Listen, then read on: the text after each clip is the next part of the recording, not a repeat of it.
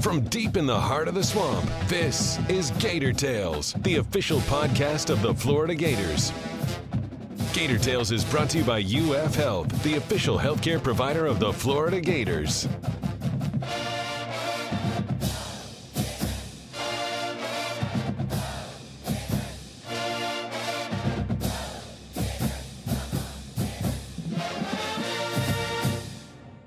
Welcome to Gator Tales. I'm your host, Adam Schick. Part of the thrill of college athletics is that there's always new blood coming in. So while some of your favorite athletes may be seniors or on their way out, there are freshmen on deck waiting to be the new stars fans follow. With the early period of National Signing Day upon us and a major defection happening in its shadow, this week had a little bit of everything for the Gators. On today's show, FloridaGators.com senior writers Scott Carter and Chris Harry join us to discuss the departure of Emory Jones, surprises from signing day, how Deion Sanders shook up the world of college football, the state of men's basketball entering a break, the streaking women's hoop squad, and great shooting performances in the PAT. Then, men's basketball grad transfer Brandon McKissick shares his story, including how the social unrest in his hometown of Ferguson shaped him as a teen and why he ultimately left the state of Missouri for the first time in his life to become a Gator. To get us underway, it's time for the Gator Roundtable presented by Pet Paradise. Are you the kind of fan that loves your team as much as your pet? Bring your pets to play where pet lovers and sports fans collide. Pet Paradise, the official pet care provider of the Florida Gators. Let's go ahead and get our roundtable started with some breaking news, at least at the moment that we're recording this. It has just come out that Emory Jones is entering the transfer portal. This is not necessarily a huge surprise. I think it was pretty clear to most people that Anthony Richardson would be the Gators quarterback probably in the future. However, Emory is still planning to play in the Gasparilla Bowl next week. Anthony Richardson is expected to miss that game due to an injury. So kind of a weird way to end the tenure. But Scott, Chris, let's get started by getting your take on this pretty significant news about Florida's quarterbacks. Well, I think that's where, if you read the tea leaves, as we like to say, Adam, I think that's where most people expected this to go. Obviously, this story came out broken by Yahoo Sports. And, I think Emory, you look just at what Florida has and where it is as a program, a coaching change, a quarterback who maybe necessarily doesn't fit exactly what Billy Napier is looking for, in Emory, and then a quarterback who plays behind him who really is the fan favorite, and a lot of fans believe is a key piece to the winning puzzle that Florida hopes to put together under Napier and Anthony Richardson. So, these guys, if they don't feel like they are the guy at wherever they are and they want to be that guy, there's going to be other options. And, Emory Jones, after waiting all that time, he got his chance at Florida. And he had a roller coaster season, had some good moments. It just shows you where we are.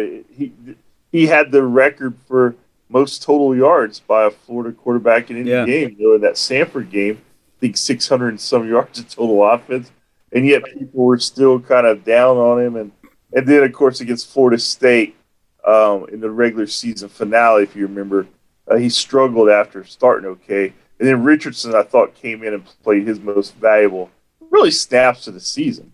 And kind of stabilized them and helped them get that win. And another twist in the road, as you like to say, Adam.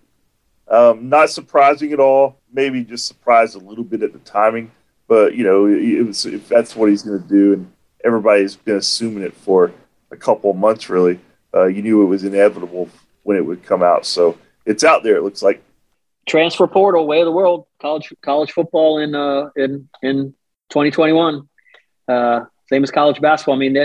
They have options now, and the options don't include having to sit out for an entire season. So it doesn't surprise me at all. When the rules did require you to sit out, coach leaving was one of the things that always seemed to happen. So, or one of the main reasons a player would go to look elsewhere. There's really no incentive to have to stay if you don't think you're going to play. So, or they're going to bring somebody in over you or what have you. So, I don't blame him. The guy, you only get a limited window to play, Good luck to Emory. I really respect how he's handled his whole situation here. He's never copped an attitude.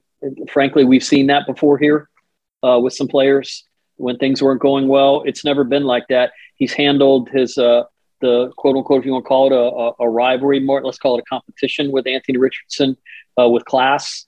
They both have actually.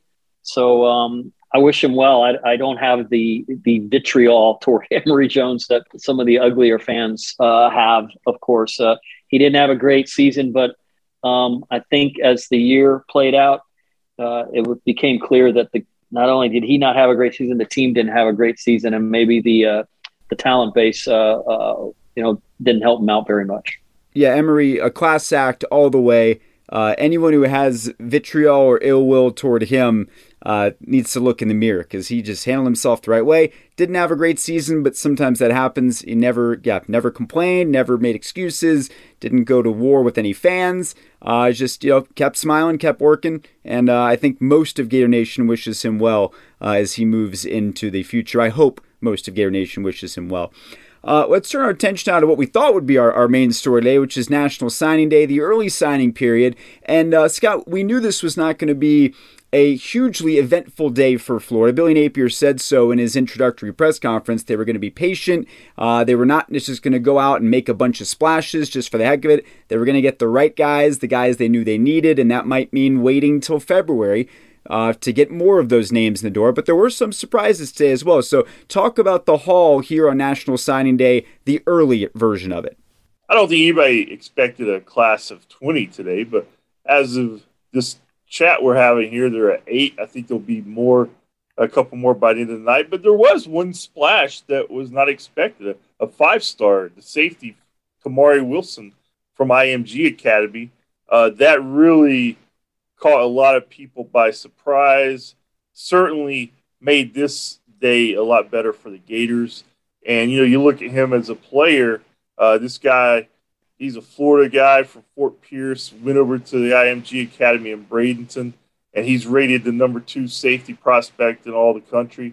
And for Florida to kind of come in and get him, I thought that was big. And a lot of little interesting tidbits in Napier's press conference. One was of the 8 guys they have signed as of now, he only had a relationship with one guy before Thanksgiving. So, they were able to salvage something in a couple of weeks, really.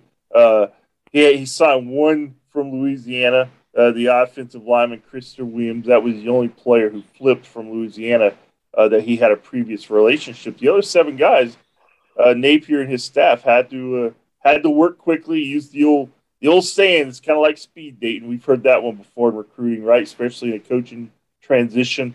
But I think everything considered, and especially with getting Wilson and a cornerback, Devin Moore, out of Naples High, he was committed to Notre Dame this morning. They flipped him. So those 2 additions, I think, make this a really good day for Florida. And I think it went according to script the rest of the way. In terms of who the names on the board and the names that were out there that people expected Florida to land. But certainly he didn't venture off his script. He wasn't taking wild shots on some guys just to fill signing spots. I think they're really going to now do a deep dive on what's left in the transfer portal and what's out there in the remaining incoming freshman class. And they'll have a lot more players, probably 15 or so more come February. But today went according to script with 2 good surprises. I think the last time when we spoke after Billy Napier's introductory press conference, we talked about, the phrase winning the press conference. I think he won a press conference the day the Gators signed 8 people on National Signing Day. First of all, I really like the measured way he speaks. And you listen to him also, and he gave you some insight into how organized this whole situation is going to be, from personnel to evaluating the transfer portal, to evaluating high school, to evaluating junior college players and what have you. And is that any different than what's going on in a lot of places? No, but and it probably was going on here. It just sounds like to me that he's going to do it better. than it's been done here before. And I was particularly struck by a passage or something he said when he spoke about how he learned how to balance family and this kind of work, learning from somebody. He goes, a guy in Alabama, he said. And when you think of that guy in Alabama, you don't think about balance. You think about someone who just work. And maybe that's not the case. None of us really know Nick Saban. I don't think. I mean, I certainly don't. I don't know how well that people in Alabama actually know him, but he knows how to do the job. And Billy Napier said he took a lot of that, put our own spin on it, and this is our first taste of it. And when you come in on your first day, and how many 5-star, Scott, right out of high school did Dan Mullen get? I think the number is 0, isn't it? He got him out of the transfer portal. I think Gervon Dexter. Lineman, he's the one that sticks out in my mind. But yeah, there's very few. So to get one of those on his first class under these reduced timetable, I mean, it's an impressive feat. Yeah, and he got him out of IMG, and the University of Florida hasn't had great success going down into IMG. Maybe he can go over to the basketball building and tell those guys how to get guys out of IMG, because I think last one they got was Isaiah Stokes. Anyway, so I digress anyway. But to come in on that day and you're talking about a top flight safety who was a 5-star prospect who picked Florida over, I think it was Alabama, Georgia, and LSU, if I'm not mistaken. Those were the 3 places that he was going to go. Those are the 3 of the top 5 recruiting factories in the country, and this guy came in and got a guy. So if he can do that in 2 weeks, my guess is, give him more time, he's gonna do it. He's gonna do it a lot more down the line. So again, I'm impressed. And we really haven't, to say we're scratching the surface doesn't really do justice to that phrase. This is just the beginning, and this guy seems like he knows what he's doing, and he likes where he's going to be doing it. And we don't know what coaches are going to be doing it with them, because there's still offices to be filled by guys that may be working, studying for playoff games right now, for bigger bowl games, maybe even in the National Football League right now. So it's going to be a fascinating next few weeks as this all plays out. And who knows, maybe we'll get some more guys. Some of whoever the best players that don't sign early are, I would imagine Billy Napier is going to be in the conversation and having conversations with those guys. Obviously, if fans are interested in this, they might have already gone to FloridaGators.com to see the whole list and the officials when they come in. But Scott, what are some of the biggest needs that are there to fill going into the full signing day in February? What are some positions where Florida is going to really look to make some hay? I think you're looking at the secondary, which, the couple of the guys we mentioned already, and Wilson and Moore. That's certainly helped there. I would expect there to be more coming later down the road in February. Offensive line, I mean, that's the one that you're looking to fill every season. Obviously, with the Gators, they're losing some guys up front, some veteran starters there, Gina Lance, Stuart Reese. So, there's some names that they're going to have to replace, and the more bodies, the merrier at the offensive line position. And the receiving core, I mean, you've got some young guys like Jamarcus Weston and Xavier Henderson, but they lost Jacob Copeland in the transfer portal, so they're going to have to restock there. And, they'll probably want to add another running back because they're losing Pearson Davis, even though they've got a couple of young guys on the roster who we've heard a lot about in Bowman and Lingard and Naquan Wright. There's 3 there, but you probably want another one there too. So I think every spot's open, to be honest. And there's no other glaring hole, I don't think, on the team than linebacker. I mean, that's a big weakness of this roster right now. We know Ventrell Miller, he missed the season. Mahmoud Diabate has entered the transfer portal. And Jeremiah Moon, after 14 years here, he's leaving. So, I mean, that's just a position that they need. They got Shamar James out of Mobile, Alabama. That was a guy they had committed. He was number 9 in the signing class on National Signing Day for him. So that's one of many, I would think, that they'll they'll be pursuing come between now and February.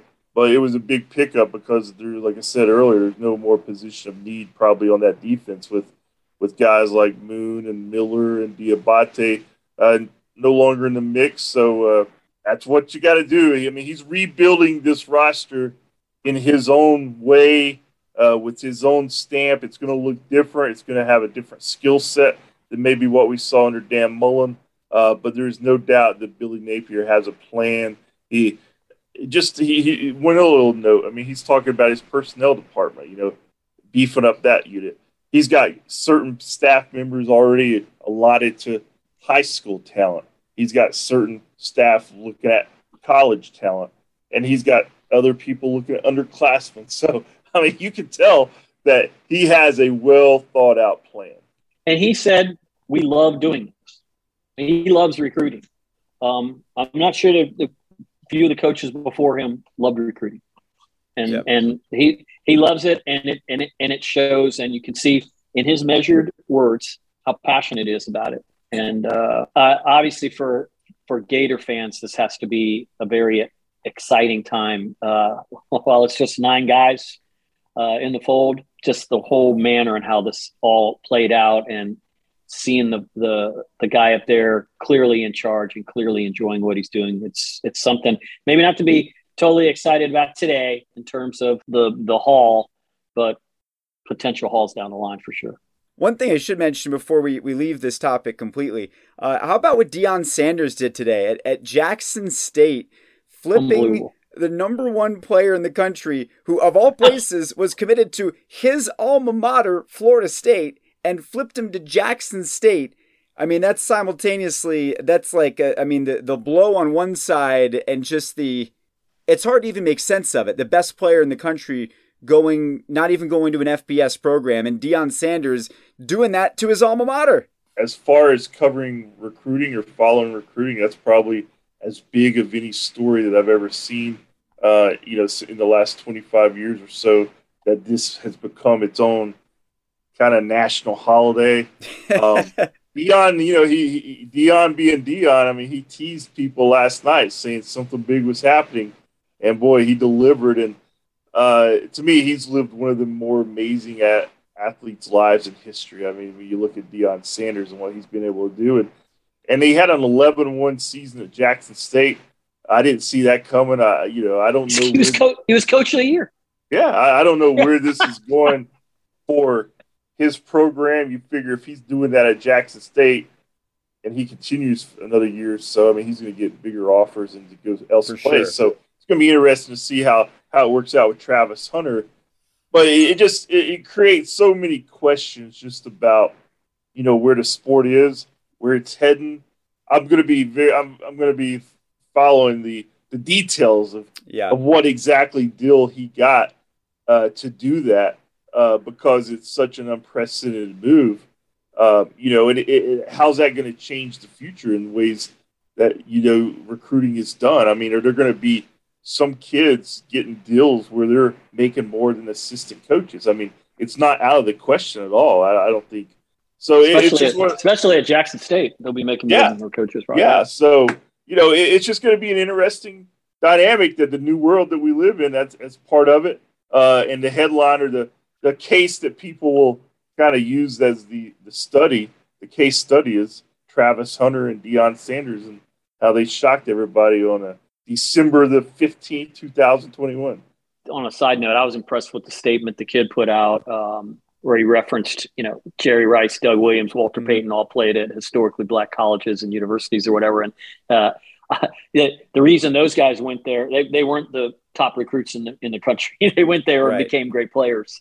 That's what's so crazy about this. That he was gonna really transform what FSU was doing right now, and lo and behold, here comes Prime, Coach Prime.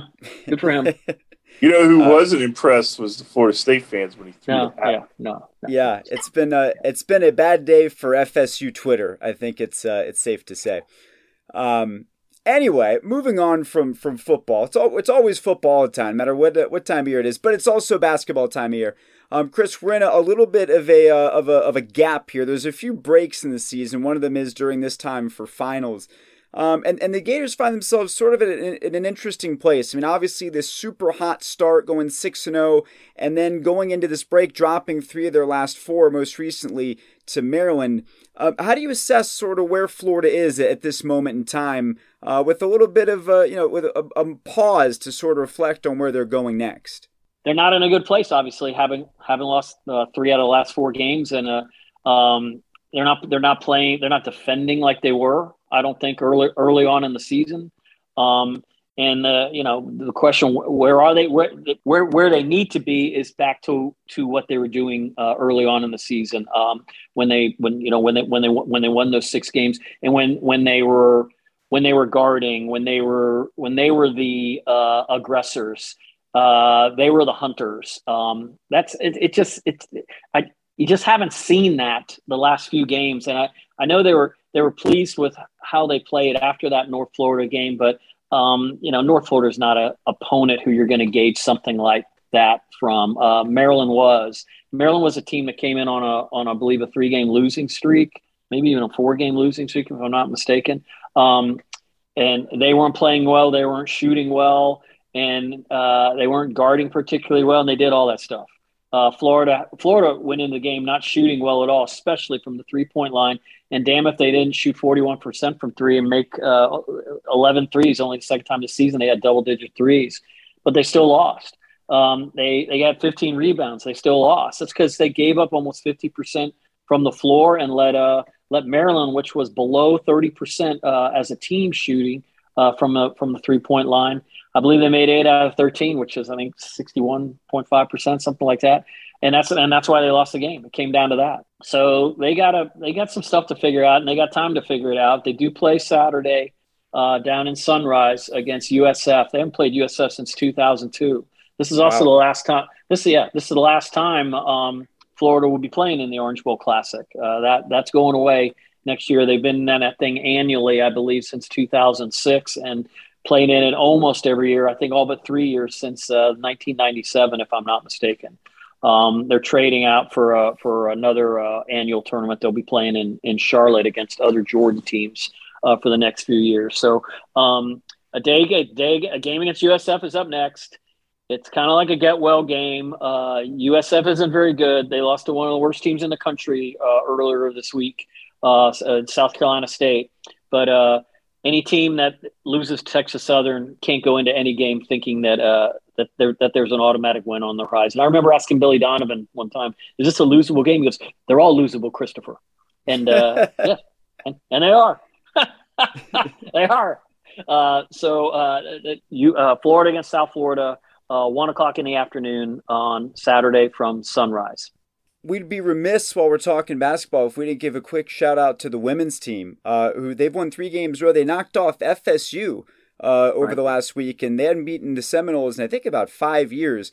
They've kind of been flying under the radar. Obviously, they're under an interim coach, and they haven't gotten a lot of attention. But they've won some games. They're playing some solid defense, and obviously doing a lot better than I think a lot of people expected that they would at this point. Yeah, give Kelly Rae Finley credit for holding that stuff together the way she has. They early on in the season, if you look at the schedule, they lost to Towson, and you look at that. Towson had a girl, I think, score 37 points in that game. So they had a player they had to deal with. They didn't deal with her very, very well. That's okay. But they beat TCU on the road in the Big 12 Challenge. They were home against Dayton and beat Dayton, and obviously the Florida State thing. I looked up and saw that score. I think at one point they were up by like 25. And, I wasn't sure if it was accurate. If you think about what Florida State has done to Florida in women's basketball the last few years, that's a really stunning turnaround. Yeah. Manu Diallo Vieira, someone I wrote about earlier, she was the one who was stuck in Brazil all last year with COVID. She's become such she's the glue person for this team. She shoots the ball really well. She rebounds really well. She defends. She's everywhere she went. And she's just this quiet kind of force, and it's really got them playing well. She was really good against Florida State, and of course, you know what you're going to get from Kiki Smith every night. you kind of know what you're going to get from Lavender Briggs, and then it's piecemeal people here and there. Alberte Rimdahl is the freshman from Denmark. She showed up in that game with a couple 3-pointers. Zippy Broughton she was a big time recruit out of Alabama who ended up going to Rutgers, and Florida recruited her heavily during that time. She's now a serious factor, just like Jordan Merritt is, and they play a lot of players. And they're figuring some things out. And when you think about where they were 5-6 months ago, and to going into Christmas break, having beaten Florida State, it's a pretty good story for Kelly Ray and those girls. And you just got to see what kind of momentum and how, if they can keep level-headed, because SEC schedule is coming, and obviously that's a different animal. While we're talking basketball, let's stay on that theme for our PAT. This week, we saw Steph Curry break the NBA's all-time record for most made threes.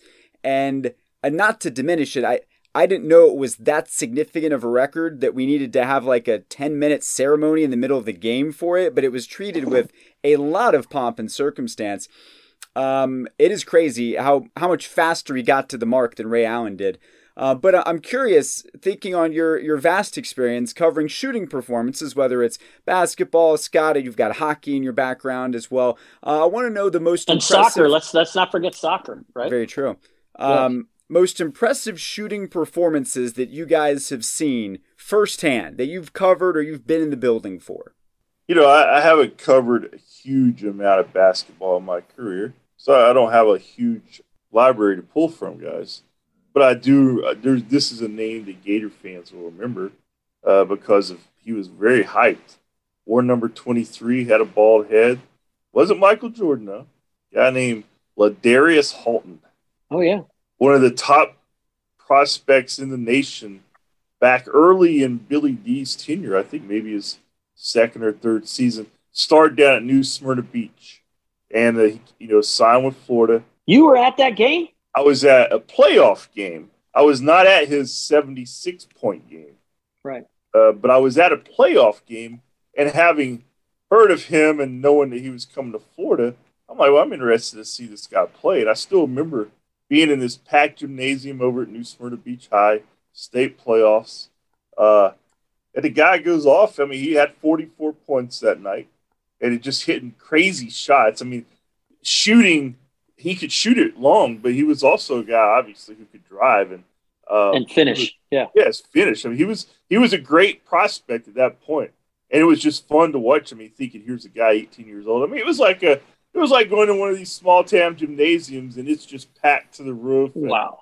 And people are, this guy was a celebrity in Little New Smyrna Beach in Volusia County. I don't know if you know where that is, Adam, but it's over in. Not too far south of Daytona Beach. Yeah, I know. Yeah, Volusia, I know Daytona. Yeah, so anyway, I'm watching him, and, he's going off, and I remember talking to him after the game and getting my quotes and running back and follow my story. It was, I think of all the basketball games I've ever covered, that one probably sticks out as much as any, just because of I knew who he was at the time, and I'd heard a lot about him, but I'd never seen him play. And then to see it in person, I'm like, wow, this guy's going to be special. And then, of course, he gets to Florida and he had some knee injuries early. And I just think he was a guy who had never experienced failure. And I think Billy D, he was building his program. So between the injuries and probably just not fitting in at the time, he kind of faded. And, it was unfortunate because if you were in Florida in the late 1990s, you follow college basketball or high school basketball, this guy was like at the top of the list. Well, there were people that thought that he may have been the best recruit that they got in a class that had Mike Miller, that had Udonis Haslem, that had Teddy Dupay, and had Ladarius Holden. Yeah, and all four of those guys started early on. And to your point about this guy was a joke in terms of his athleticism and everything. But what eventually happened to Ladarius Halton, this was an 18-year-old kid who had knees of a 40-year-old man. And he suffered a microfracture, and they found this serious damage. Just bone on bone. and the deterioration of his ability to play was so profound and happened so fast. It's really, really sad given what he was. Because I remember that kid, and that's funny. It's funny you said, because I'm a guy who saw Pete Maravich play and score a bunch of points when he was with the Utah Jazz, and God knows how much cocaine he was doing back in those days. But I did go. I got in a car with Pat Dooley. We drove to Cape Coral the night that Teddy Dupay was supposed to break the state scoring record, which was held by Chris Corchiani, who played at NC State and won a bunch of state championships at Miami Senior High. And this guy was McDonald's All-American at 5'10" and averaged 43 points a game. And that day he made 11 threes. He only scored 37. Okay.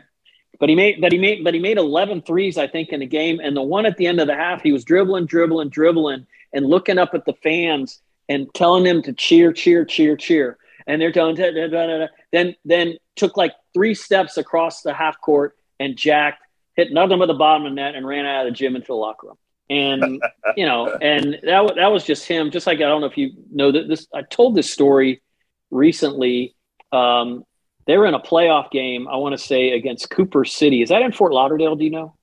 I want to say it is. It's down in South Florida. It's down in South Florida. Yeah. And the local paper had written about Teddy Dupay as kind of like a setup kind of story. And it had a picture of him that they took from his hometown paper over in Fort Myers, of him in a T-shirt or something showing his tattoo of his initials, right? And it was Edward something Dupay or whatever. And he got to the game, and everybody, all the students were dressed like Teddy Dupay, with the white from that picture, white shirt.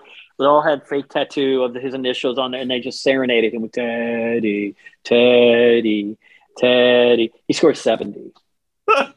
Wow. The taunts didn't bother him. Yeah. Now that's a game I wish I had been to. I wasn't at that game, but I sure saw Teddy Dupay make some buckets in high school, and that was fun. And he is the all-time leading scorer in the state of Florida, history still. Wow.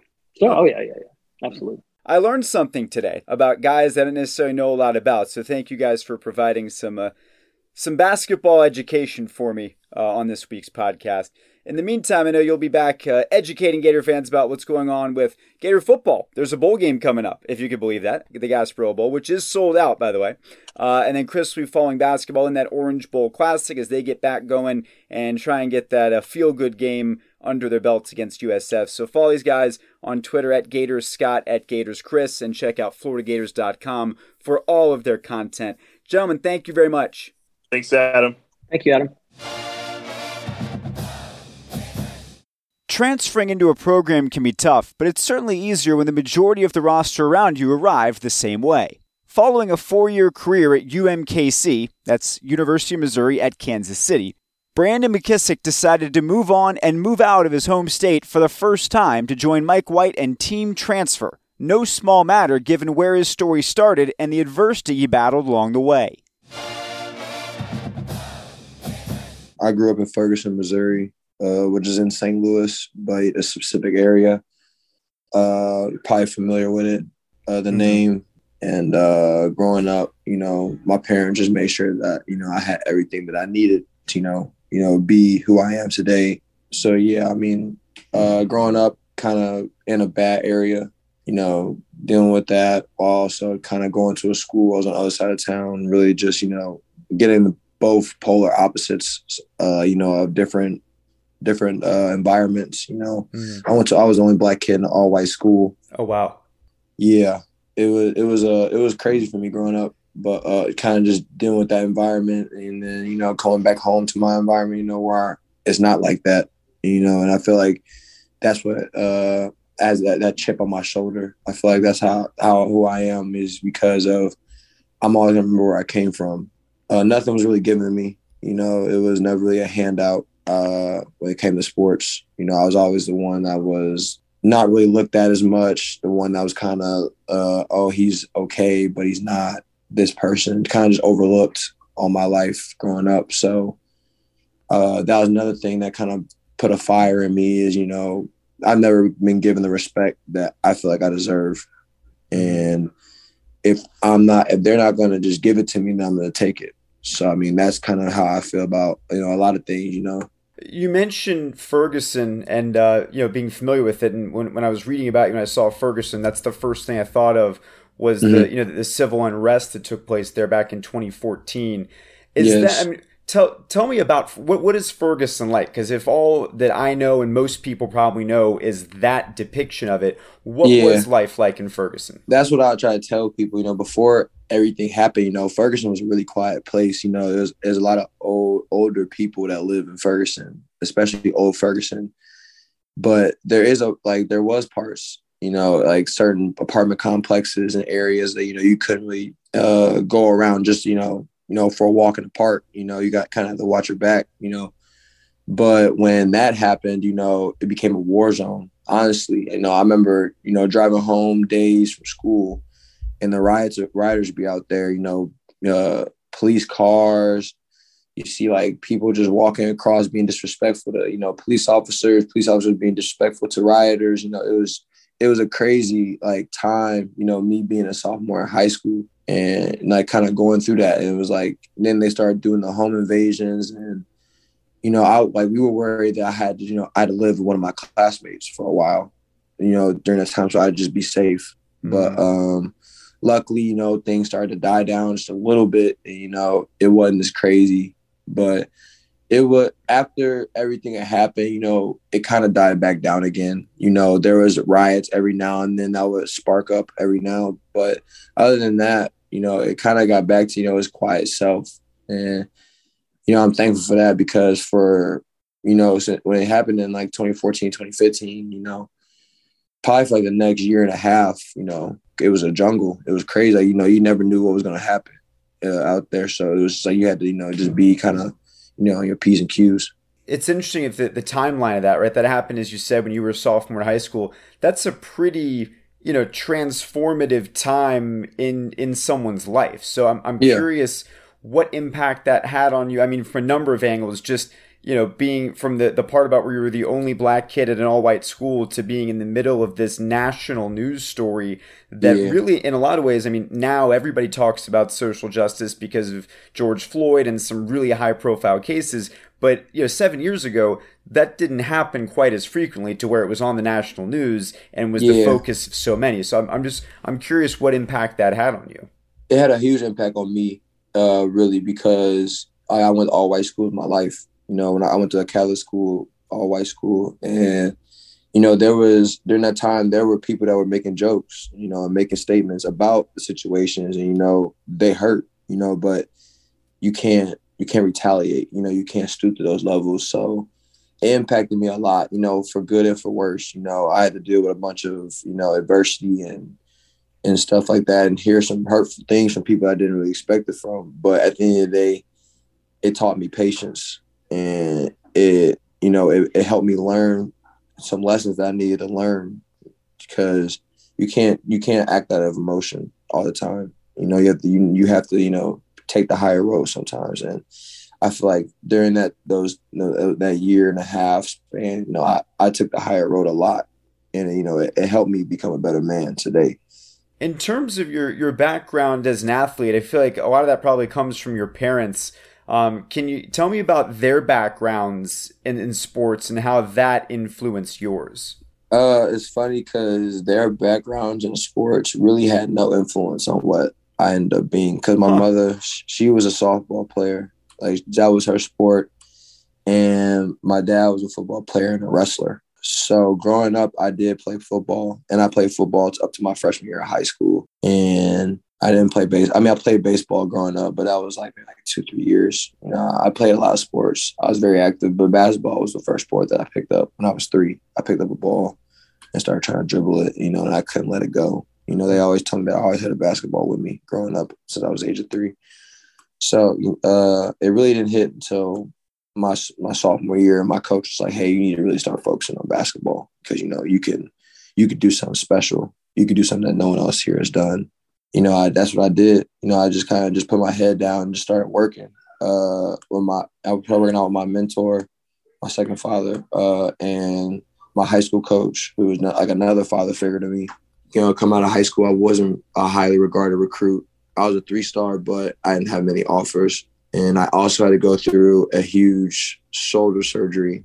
I had to get my labrum repaired fully, and I was out for 4 months. So it was a really hard time for me, you know, going in my first year of college after I committed, because I didn't do any contact or anything like that. You mentioned always having a ball in your hand, even from a young age. Have you been able to identify why you took to basketball so much? With all the other sports you competed in, it sounds like a lot of things you were really good at. Why was basketball the one that prevailed? I think it was the one that prevailed because it was an escape for me. Dealing with what I dealt with, you know, I could always go in the gym, and I feel like I'd just be away from all that. You know, from where I'm from, my background, the outside distractions, and, you know, and everything like that. You know, it was basketball took me away from all that and really gave me an opportunity to not fall to what a lot of people in my city fall to. Because there's a lot of people in my city that were great athletes, not just basketball players, but athletes, but they fall to the distractions and, you know, the other things that go along in St. Louis. So, you know, that's why I feel like basketball is the one that prevailed, because not only like do I truly love the game, but I do owe it. You know, I owe the game, you know, because I really do feel like it saved my life. You talked about the recruiting and people maybe not giving you your due that you felt. How did you deal with that? Because, you know, I'm sure you're going through recruiting and you've got big dreams, but other people aren't necessarily seeing that in you. So right. How did that push you? How did you make that a positive experience despite feeling slighted? At first, it was hard. You know, it was frustrating. Yeah, honestly, I tried to commit to one of the schools that offered me, and it didn't go. It didn't work out, and that frustrated me.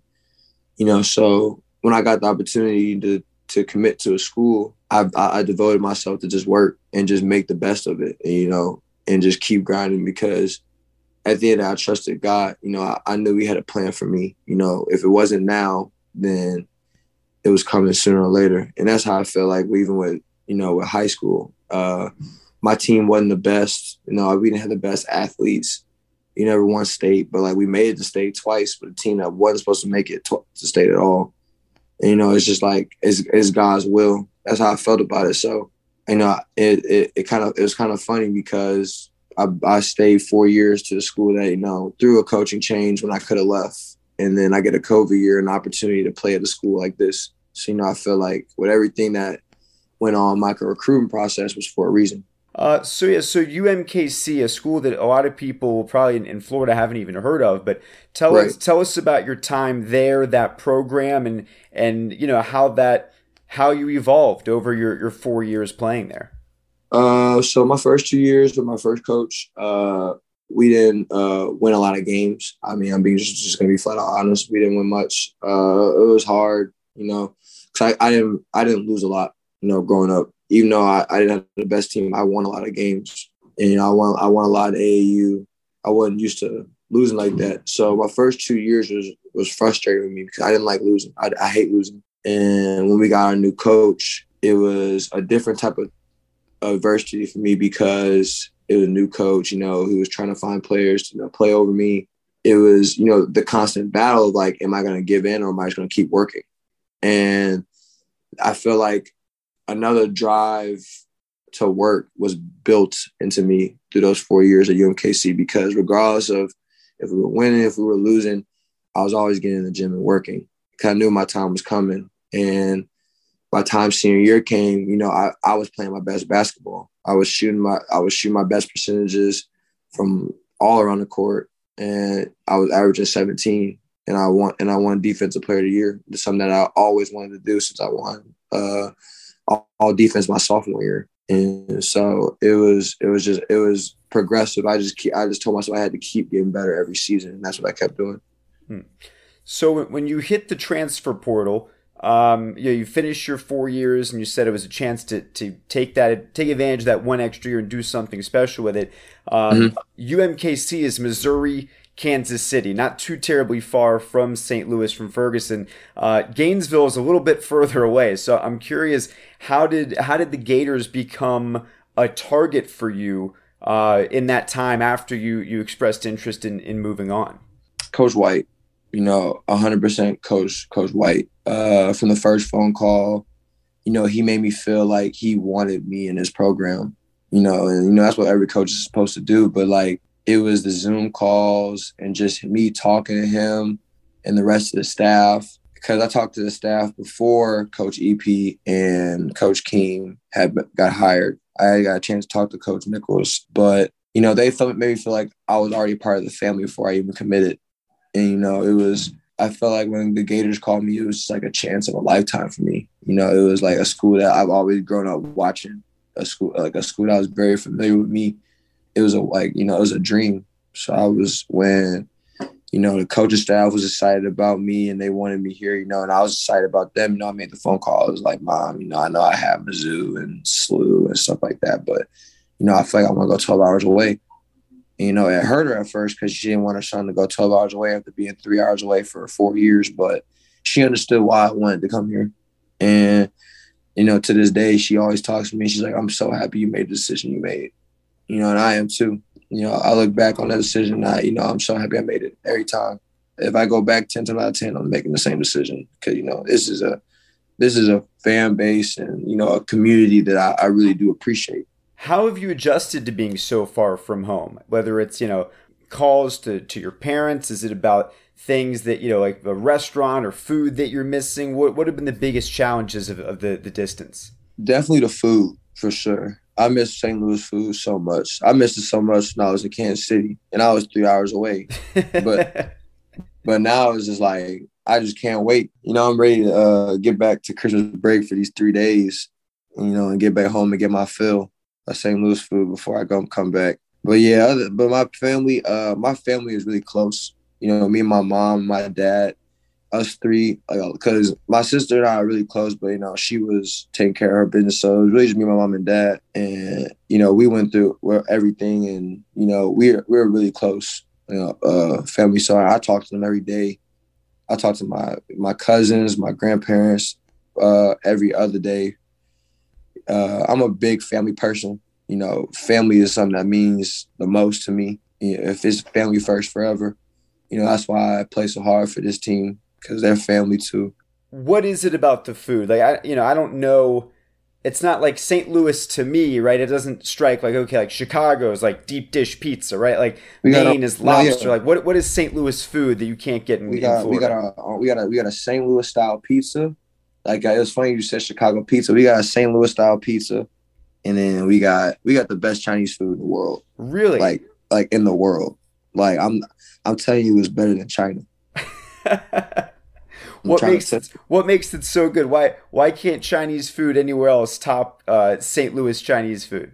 If I could tell you, I would, but I don't even know. It's just I like in my 22 years of life, after eating the same Chinese food for like 17 years, I haven't tasted Chinese food like that since, unless I go home and to eat it. I guess when I go to St. Louis, I'll have to try it now, and I'll get back to you on it. Yeah. So you talked about this team and this team being family and what family means to you. This is a very new team put together with a lot of parts that didn't even know each other a few months ago, right? So What is it about this quote unquote team transfer that's been able to build such great chemistry in such a short period of time?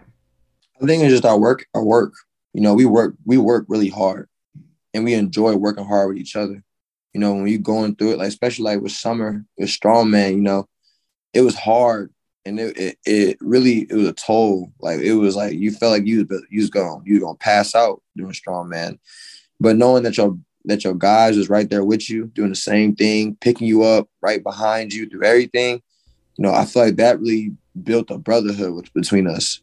And, we always have each other back. And I feel like that's where it started.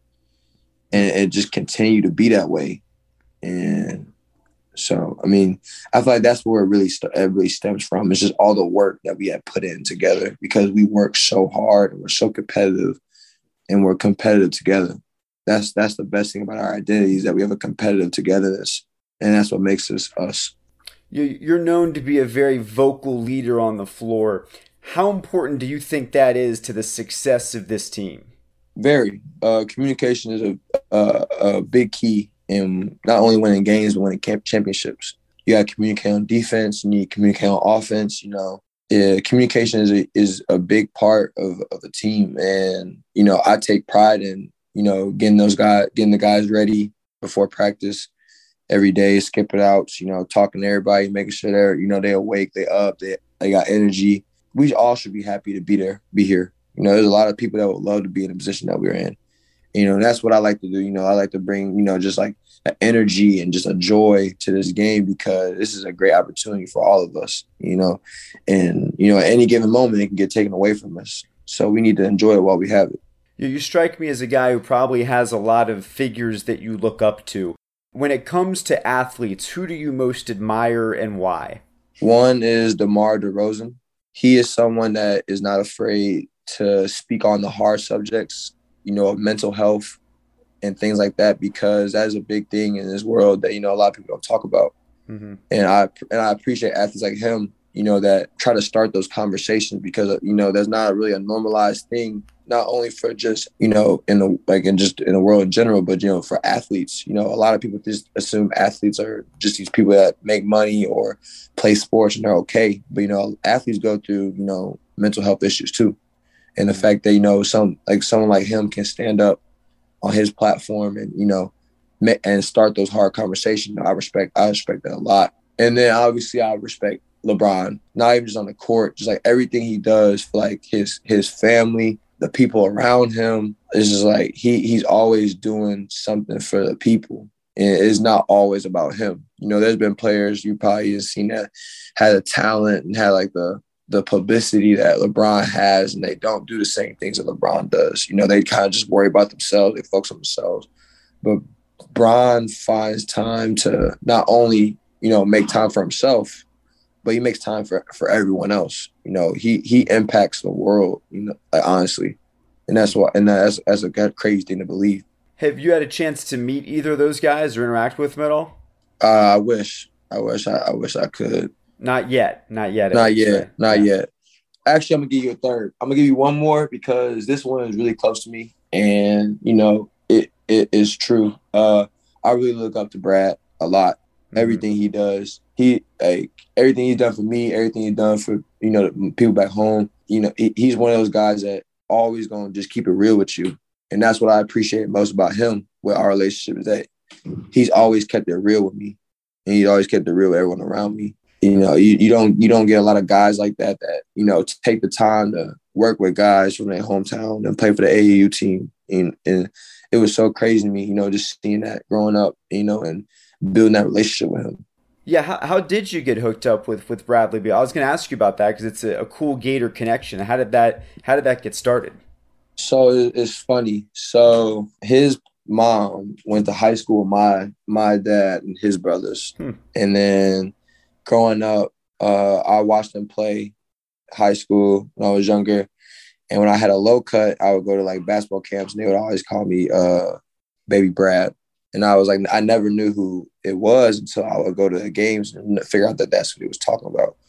And I would be like, no, I don't look like him. No, I'm not him. He's really, really good. Like I can't be Baby Brad, like stuff like that. And then I started playing for St. Louis Eagles, my AAU team. And that was the same AAU team that he played for, and ended up taking over and calling it Brad Beal Elite. And my 16th year, he came in and to our tournament, and we had played a game. I remember we was up the whole game. We ended up losing it. He came in, he talked to us, and he just shot to us straight. He's like, I ain't come here to watch y'all lose.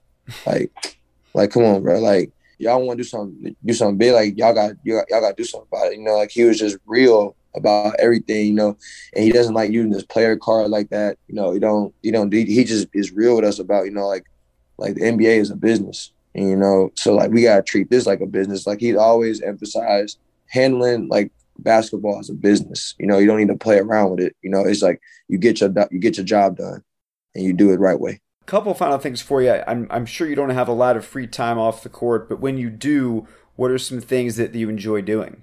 I have a dog, so I spend a lot of time with my dog. Outside, walking them, just playing around.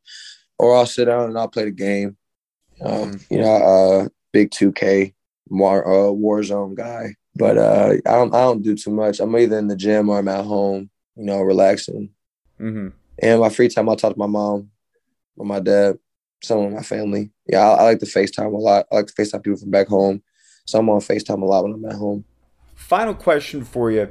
Kind of looking big picture, tell me about your goals this year. What are your goals personally, and what are your goals for this team with the 1 year that you have to be a Gator? My personal goals are the same goals as my, overall goals. I just want to win. I just want to bring success to the program. I want to do something special with this team. And honestly, whatever individually comes with that as a blessing. I'll be thankful, but my focus is team success. I really haven't thought about individual. I'm all about this team, and that's what I want. I just want to, put my all into that. Well, Brandon, thank you so much for the time. Really enjoyed getting to know you today, and good luck as you move forward through Gator Nation. Oh, thank you so much. And that's going to do it for this week's show. If you haven't already done so, be sure to subscribe to Gator Tales in the podcast app of your choice, and please leave a review to help us continue to grow.